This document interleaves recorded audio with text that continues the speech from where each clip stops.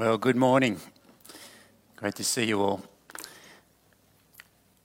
I wonder this morning if I were to ask you about what was the most memorable meal that you've ever had, what would come to mind? I'm going to give you a moment to share with somebody maybe next to you. What was a really memorable meal that you've enjoyed? I'll have trouble getting you back, I'm sure, but I'll give you an opportunity to share that. You might have even had enough time to share 2 memorable meals, but not 3. And I'm going to share 4. Okay. Thanks for sharing with each other so willingly. When I was at university, or when I finished university, we were all looking for jobs. I did engineering, studied engineering. We were all looking for jobs, and all these jobs with big organisations came up, and there was one particular one at the Shell refinery in Geelong, and so I applied for this and I got an interview. Anyway, the interview turned out to be a really highfalutin thing in a boardroom with all these executives, and probably 3 of us who were potential candidates, and I reckon a large part of the process was, how are these guys going to handle eating this? I hadn't grown up going to fancy restaurants, and this was a whole fish, eyes and everything, and bones all through the middle. I've only eaten fish from the fish and chip shop where it's all filleted, no bones, and I had to try and eat that thing. Well, I must have made a mess of it because I didn't get the job. But that was one memorable meal. When I did get a job working for a car company, and that involved some trips to Japan, and one of my favourite dishes in Japan was this thing they call shabu shabu, and who's ever had this? Yeah, some of you. It's really, really good. They cut the beef into these little strips about 3 millimetres thick, and they have boiling water in a big bowl on the table. You dip them into this boiling water, and vegetables as well, but the meat cooks in about a minute or less. It's just amazing. It's just so beautifully tender, and you dip it in these nice sauces. Very, very good. Now, the first meal was rather daunting at the Shell refinery because I felt under pressure. That meal was enjoyable. The food was magnificent, but the people I was with didn't speak English very well. I think when we reflect, I think if you were reflecting on the meals that you've enjoyed, I could get a sample, but I won't. You'd probably find that the meals that were most meaningful for you were the ones where you related to the people you were with. The people you were with were special to you. This was a wedding that we went to in January, my niece, and it was a great day because there's a whole lot of people there who were all supportive of this couple getting married, part of the family and friends. Beautiful day. And that was a memorable day for us as a family. But for most of us, probably Christmas Day is very blurry, isn't it? But Christmas dinner is a big one too, isn't it? And those are memorable meals. Well, we're going to talk today about a meal, and you've seen it in the reading. Jesus sent Peter and John saying, "Go and make preparations for us to eat the Passover." They find, as you read the passage, that Jesus had all the venue details in hand. It's just they go and it's all the room's ready, the person who they meet's there, and all of that. But making preparation for the Passover involved a whole lot of stuff. It involved overseeing the sacrifice of the lambs in the temple, the roasting of the lamb, the setting up of the room and the table, and making ready all the side dishes. And those of you who are coming tonight, you'll see some of this at our Passover celebration. But the Passover was this carefully ordered ritual meal celebration in which each element represented something really significant, and it reminded the participants of the rescue and the redemption of the Israelites from bondage in Egypt, all their years of slavery. The Passover lamb, which was sacrificed, reminded them of the blood that they had to smear on the lintel and the doorpost so that the firstborn Israelite child escaped the destroyer as judgment fell on Egypt. The unleavened bread was unleavened because they didn't have time to bake. They had to prepare in haste. There was a bowl of salt water representing the tears of their captivity.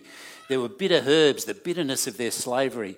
And then they had this stuff called karaseth, and it was like made out of nuts and sultanas and stuff mixed together. So it came out a brownie sort of look, and it reminded them of the clay that they'd had to use to make the bricks when they were in slavery in Egypt. And then there were 4 cups of wine in this meal, and they refer to, if you look in Exodus chapter 6, it says there, I will bring you out of slavery, out from under the burden of the Egyptians. God says that. He says, I will deliver you from slavery to them. I will redeem you with an outstretched arm and with great acts of judgment, and I'll take you to be my people, and I'll be your God. And so as they had these cups of wine, they remembered these promises that God had made.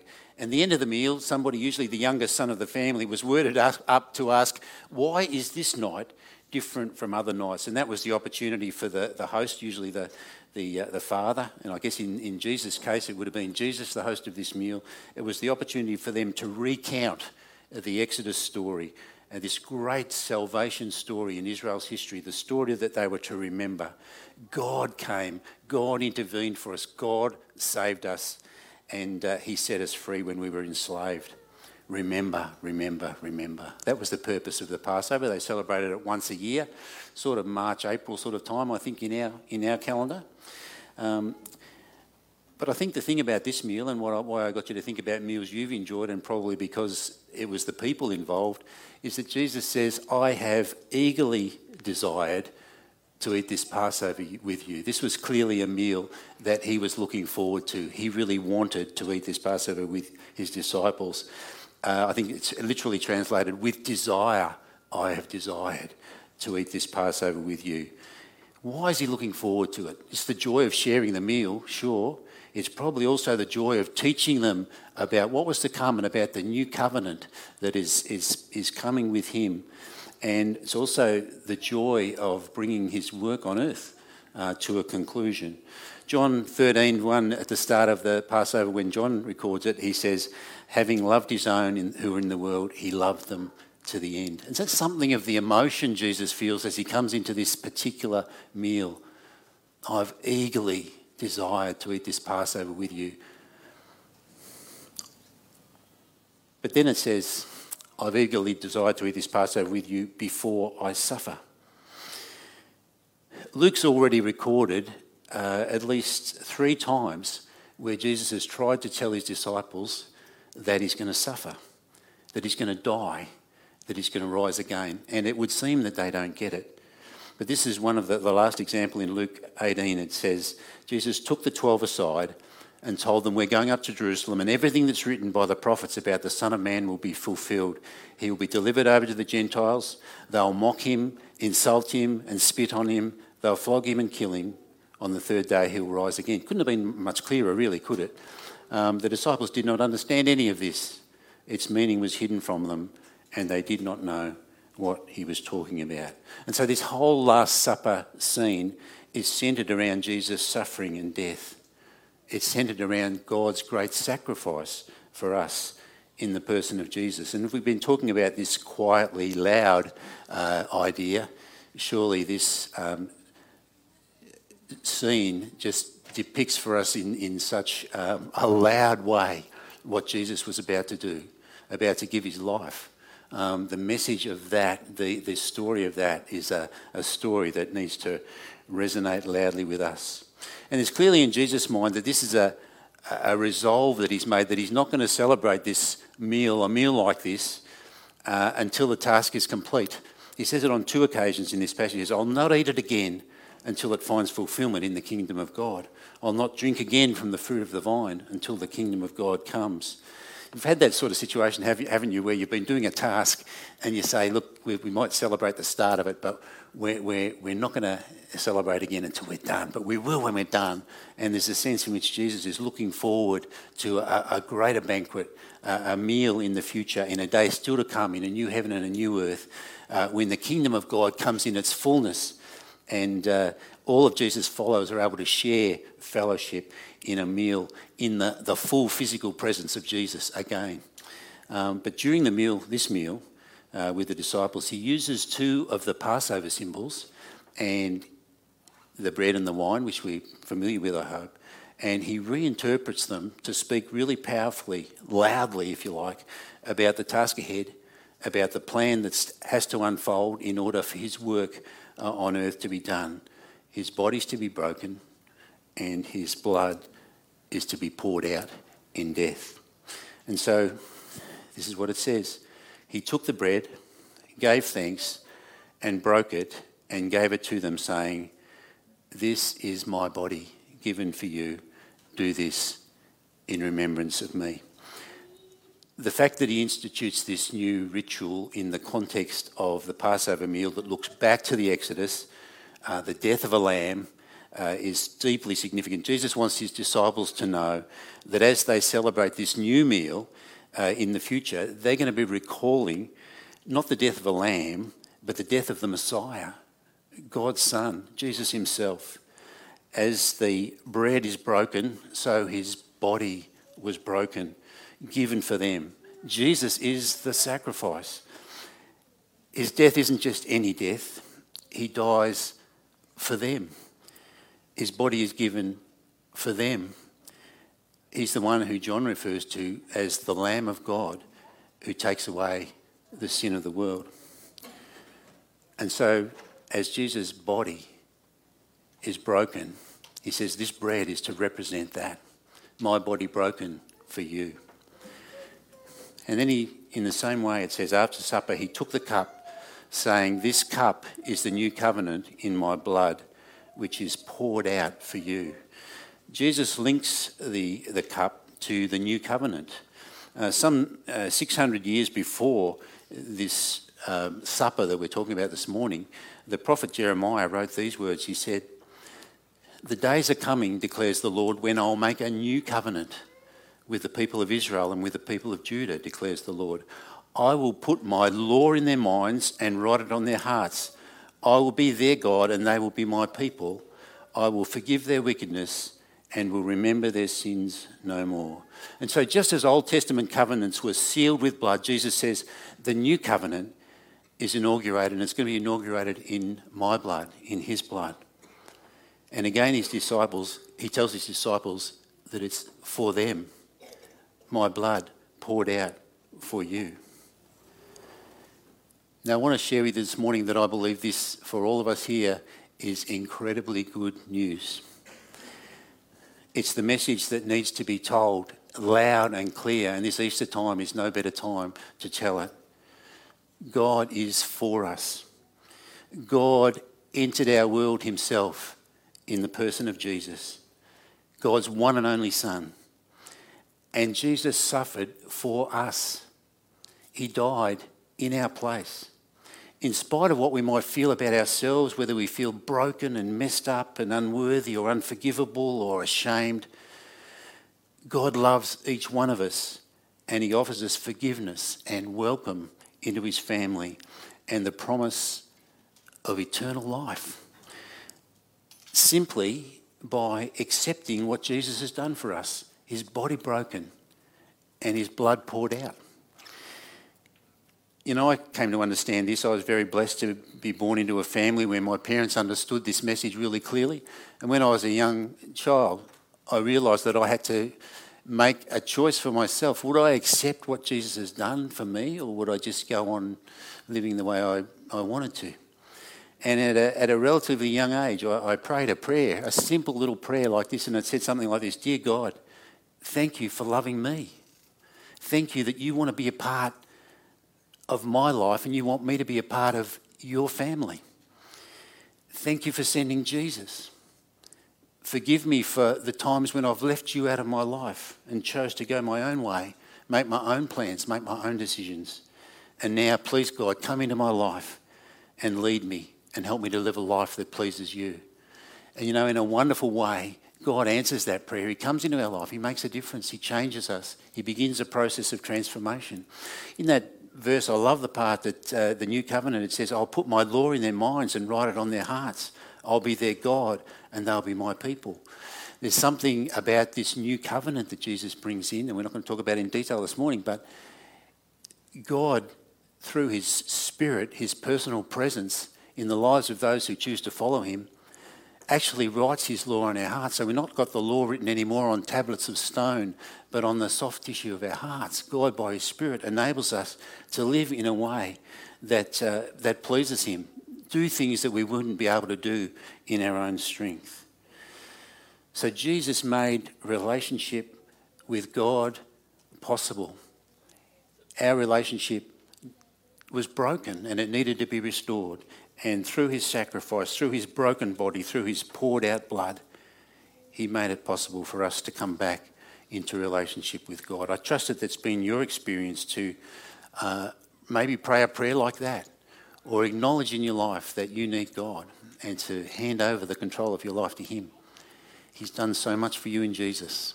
His body broken, his blood poured out. Now, I don't know if you've been at a meal, we've had a few in our family over the years, where the atmosphere, which has been wonderful, just somehow somebody says something or somebody does something and it all just goes to, yeah. And had a meal like that. This was one of those meals.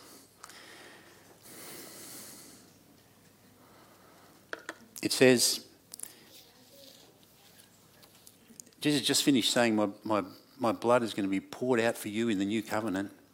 And then he says, but the hand of him who's going to betray me is with mine on the table. That puts a bit of dampener on things, doesn't it? The hand of the one who's going to betray me is with mine on the table. I've shared this amazing meal with you because I wanted to. I love you. But the hand of the one who's going to betray me is here with me on the table. And so we have Judas, who has somehow decided that Jesus isn't for him and he's going to sell him out. And so I think we have, that's one thing that goes bad. But I'm going to tell you about 4 things at the end of this passage that go bad. That's one of them. Judas, the betrayer, that's probably the worst one. But the next one is just after that. It says, a dispute also arose amongst them as to which of them was considered to be the greatest. Troy mentioned this morning in the baby dedication. It says this in the passage, beautiful in the light of Bonnie this morning. This is what it says.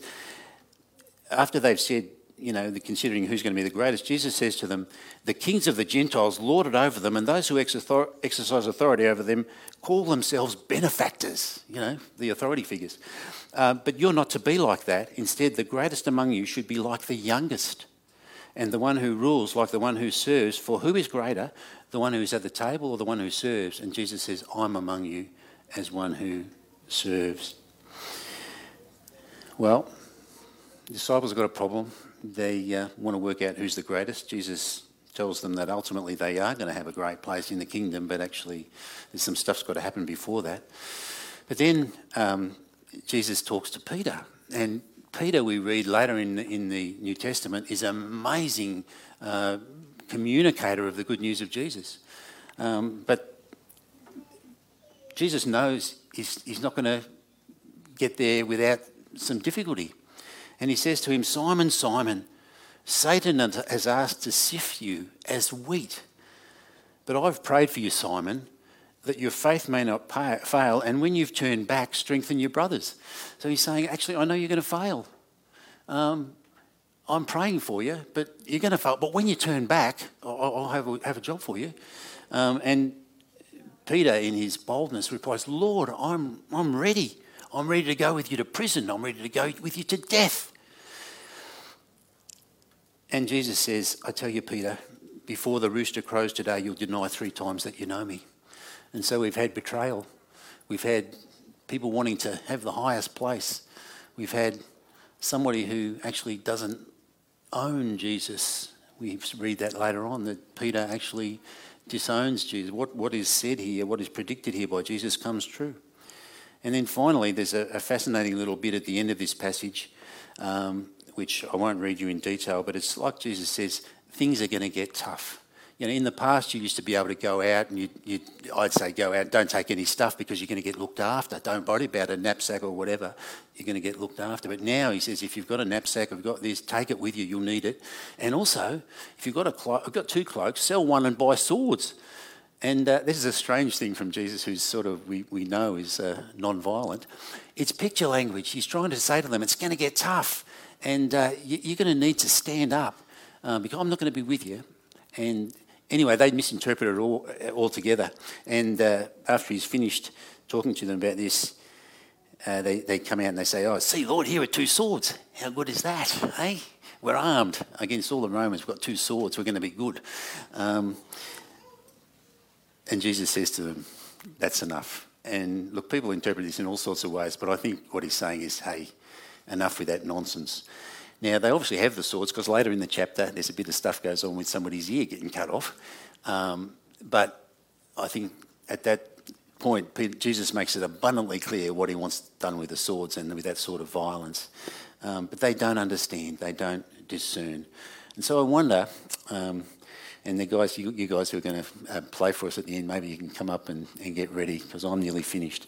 But I wonder if we talked about a message today that's a really loud message, and it's the message of Jesus, body broken, blood poured out. But I wonder, as you look at this, we've got betrayal and pride and denial and confusion. They're all of the loud things that do injustice to the name of Jesus. And they're the sort of things that I've written in green on the right there: loyalty, humility, courage, discernment. Surely they're the things that should be standing out in our lives. See, if the good news of Jesus echoes loud through this meal that we've looked at this morning, the behaviour of the disciples after the meal is perhaps the opposite, absolute opposite of the posture that followers of Jesus would do well to adopt. Because it comes across as obnoxious loud, if you like. It comes across the opposite of what Jesus would want. You see, the quiet qualities of loyalty and humility and courage and discernment lived out in the lives of followers of Jesus are the sort of things that are going to be attractive, that are going to enhance the good news message, that loud message that we have to proclaim all through the year, but especially at this Easter time, that God has come to us in the person of Jesus, that Jesus has offered his body to be broken for us. He's poured out his blood for us. I wonder, as we approach Easter with just a week to go, may God help us to let the message of Jesus' broken body and poured out blood stay loud through all our days. And may these quiet qualities be seen in those of us who dare to say that Jesus is our King. May God help us.